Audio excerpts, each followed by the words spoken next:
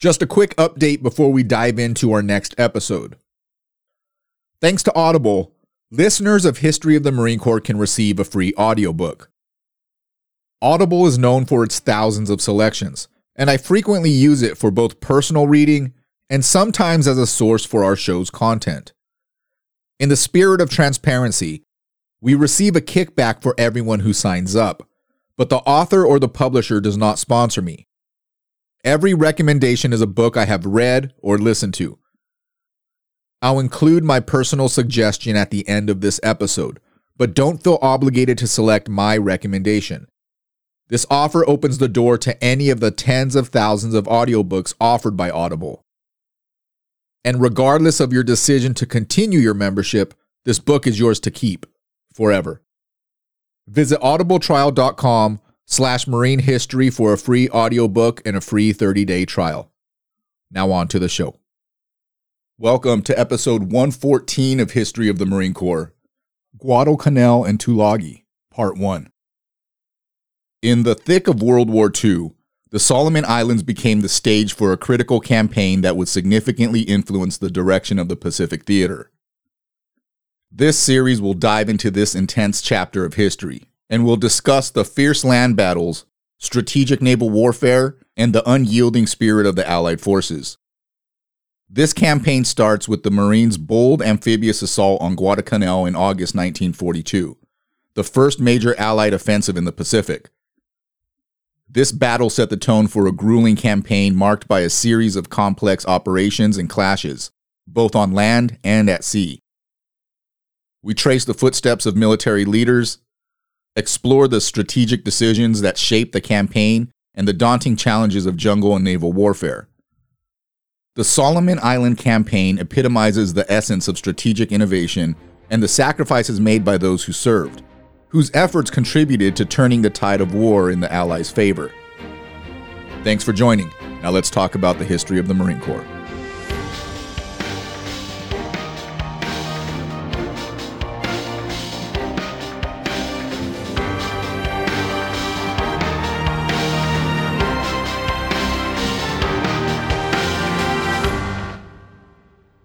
The Solomon Island campaign during World War II was a prolonged and multifaceted military operation conducted by Allied forces against the Japanese Empire.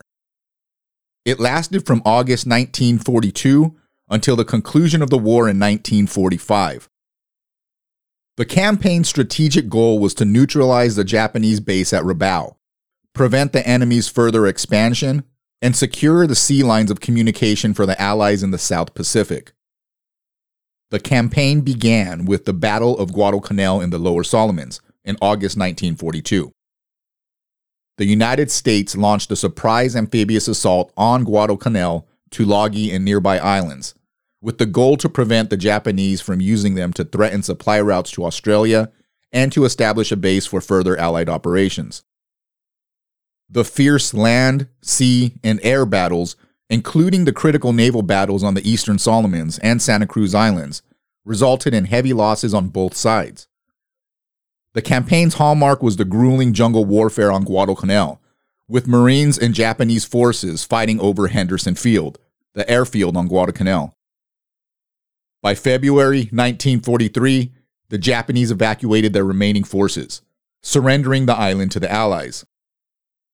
Following Guadalcanal, the Allies advanced to the Central Solomons, targeting New Georgia in June 1943. Operations here, including the Battle of New Georgia, were characterized by difficult jungle terrain and a determined Japanese force. The capture of Munda Point Airfield was significant for subsequent operations. Moving on, the Allies sought to neutralize Bougainville, which became the next major battleground in November 1943. Rather than a full-scale invasion, the strategy involved isolating the significant Japanese garrisons and capturing enough land to establish airfields.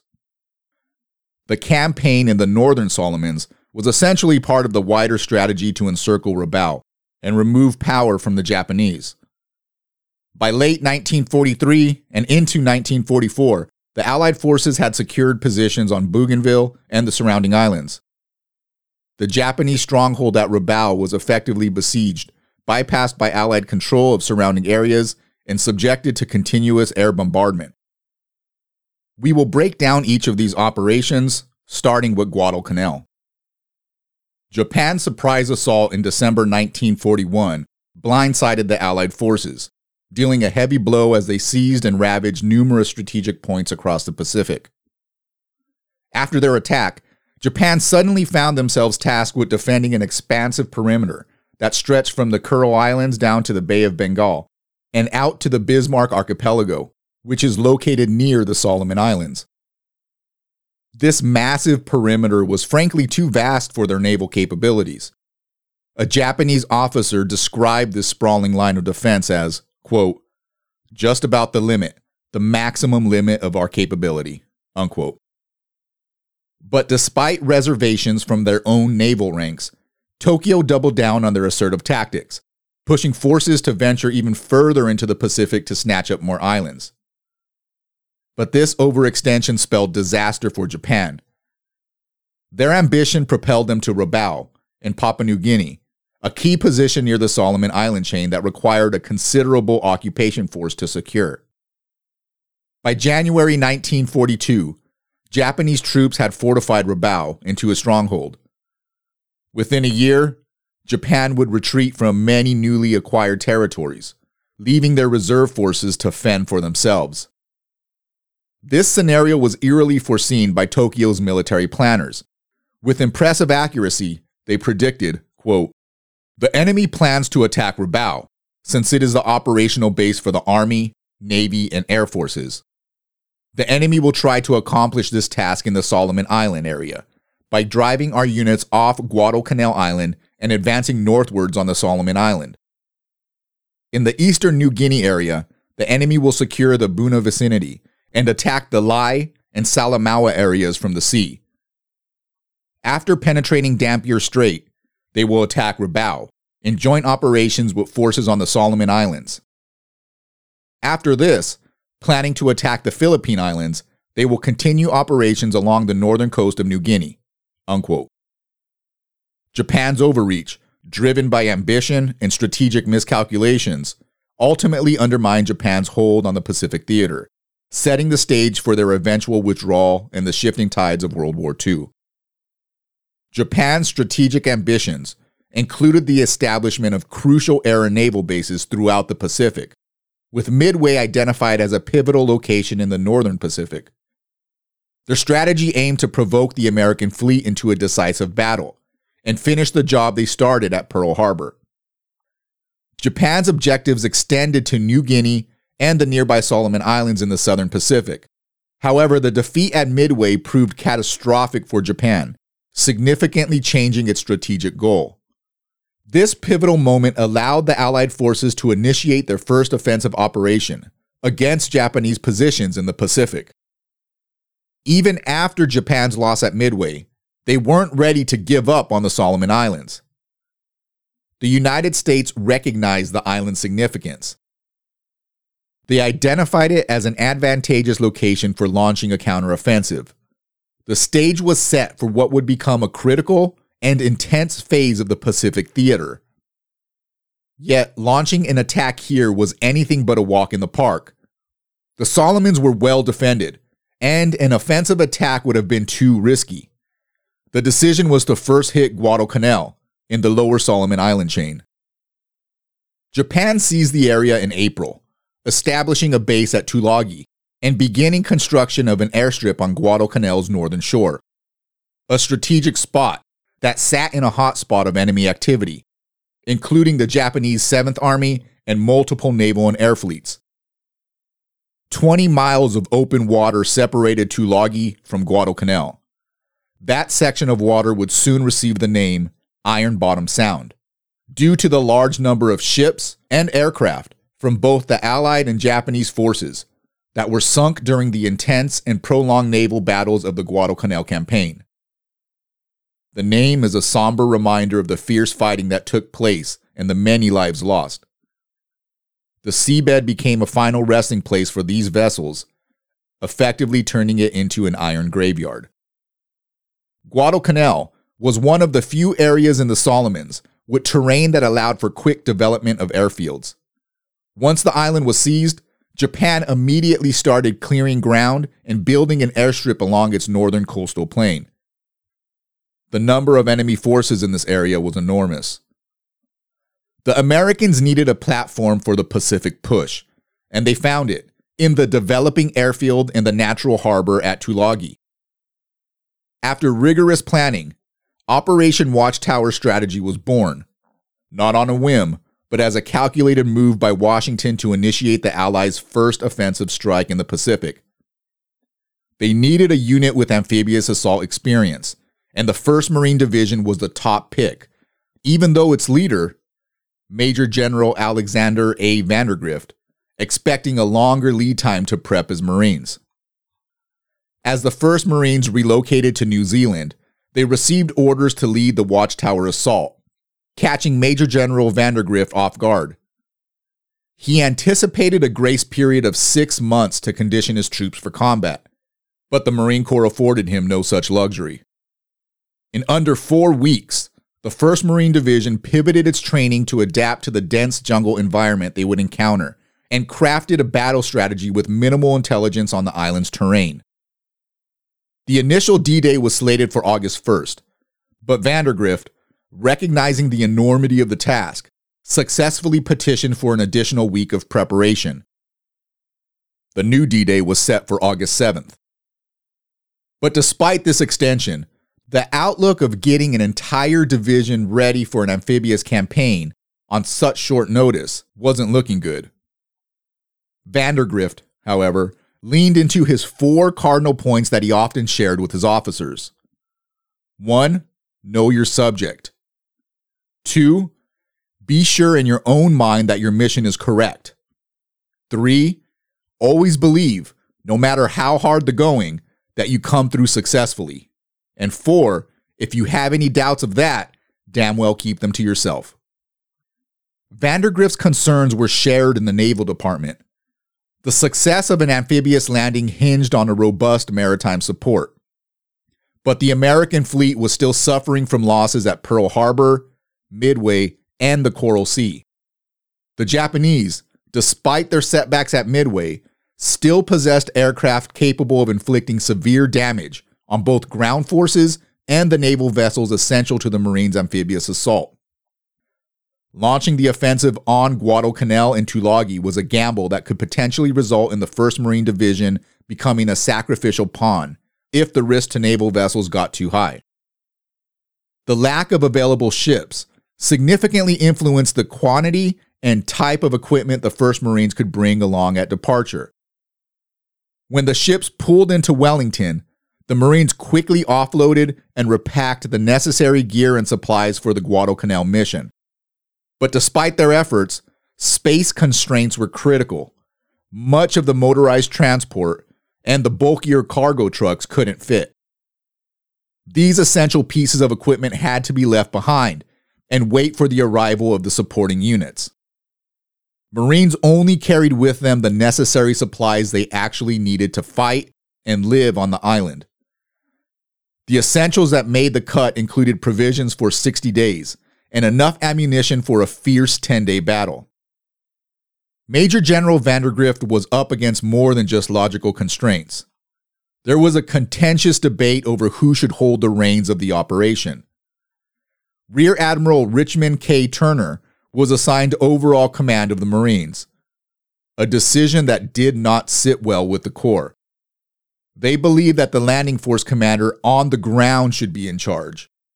And although U.S. amphibious doctrine would eventually align with the Marine Corps' perspective, Turner's word was law for ground troop operations during the Guadalcanal campaign.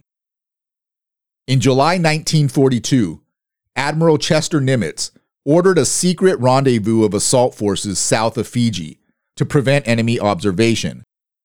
This was the first face-to-face strategy session among the unit commanders. The assault force, which was a composite of Marine battalions and a fleet of ships, traveled from all around the world to this meeting. The 2nd Marines was guarded by carriers, and they embarked from San Diego. The 1st Raider Battalion was picked up at Noumea, and was one of the 4 destroyer transports of Transport Division 12. The 3rd Defense Battalion, on board the USS Betelgeuse in Zealand, was en route from Pearl Harbor.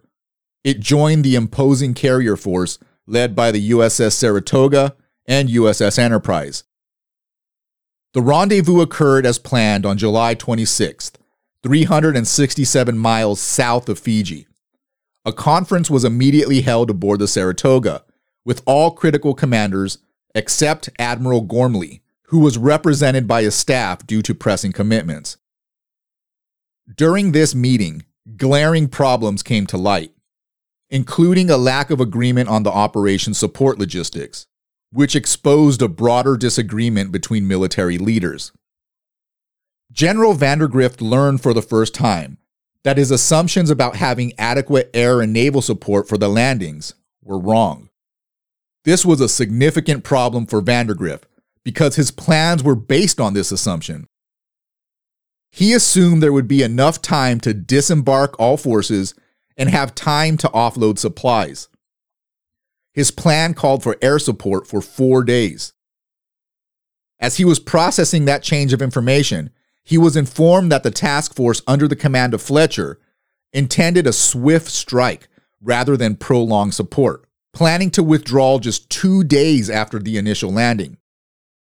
Fletcher insisted that all transports could be unloaded during the first day and the ships would be out of there by night. This revelation meant that Vandergrift's forces would be vulnerable to enemy attacks until the airfield was operational.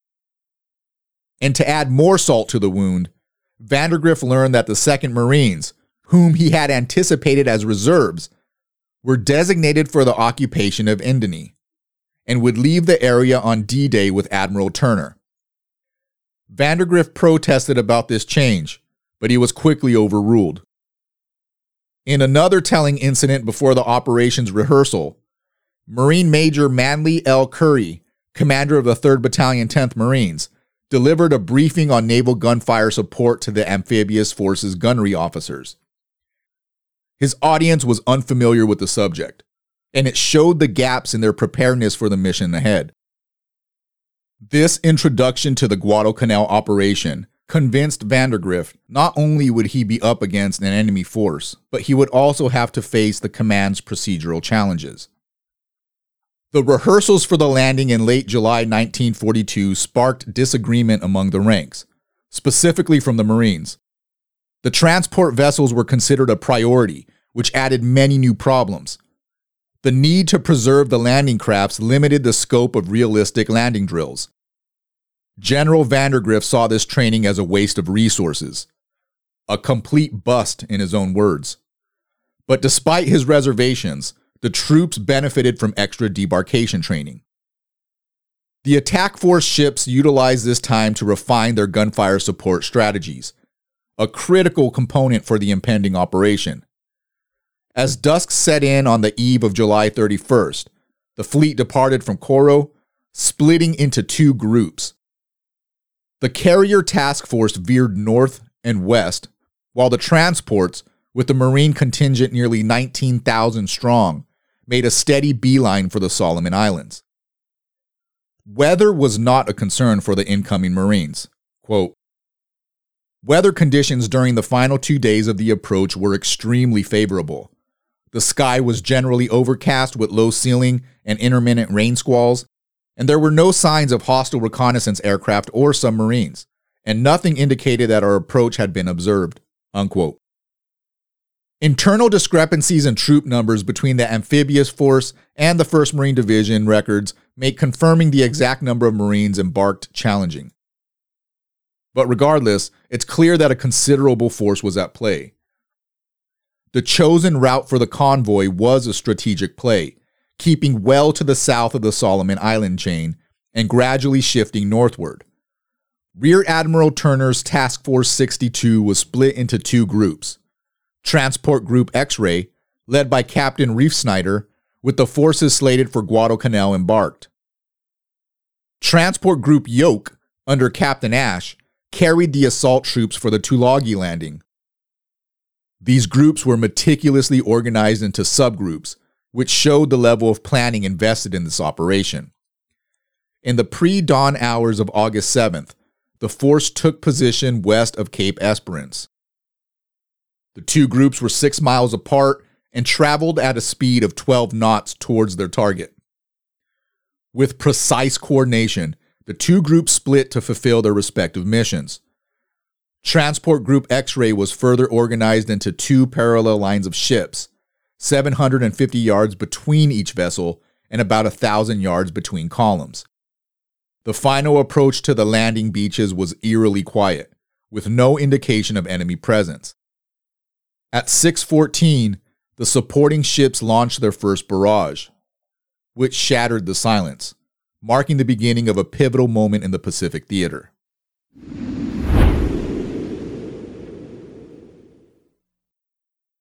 Thanks for listening.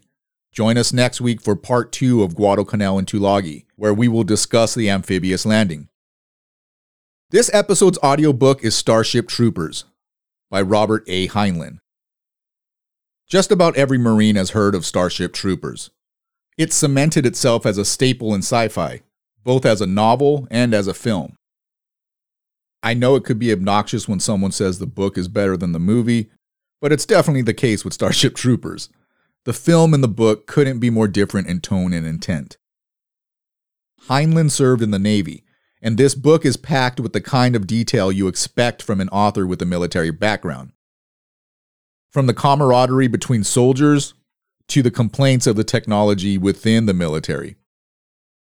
He also digs into some big ideas, like the cost of citizenship and the ethics of war. This book will get you thinking about duty and sacrifice, with some alien blasting action to keep the pace up. In my opinion, the movie seems to mock the very things the book takes seriously, like the glamour of war and society's hunger for conflict. I still enjoy the movie, but they're two very different pieces of work. But if you want to dig into some military philosophy, Starship Troopers the book has got you covered. Every time I read it, I always reflect on the nature of service. Visit audibletrial.com/Marine History for a free copy of this audiobook and a free 30-day trial. If you like what you're hearing, check out historyofthemarinecorps.com. Here you can subscribe to our newsletter, find out more information about each show, and look at references used for each episode. We're also on Facebook and Twitter at Marine History and on Instagram at History of the Marines. If you're enjoying the podcast, tell a friend. We count on listeners like you to share, and any help would be greatly appreciated. If you don't like what you hear, please contact us through historyofthemarinecorps.com and tell us why. I'm always looking for ways to improve. Thanks for listening, and Semper Fi.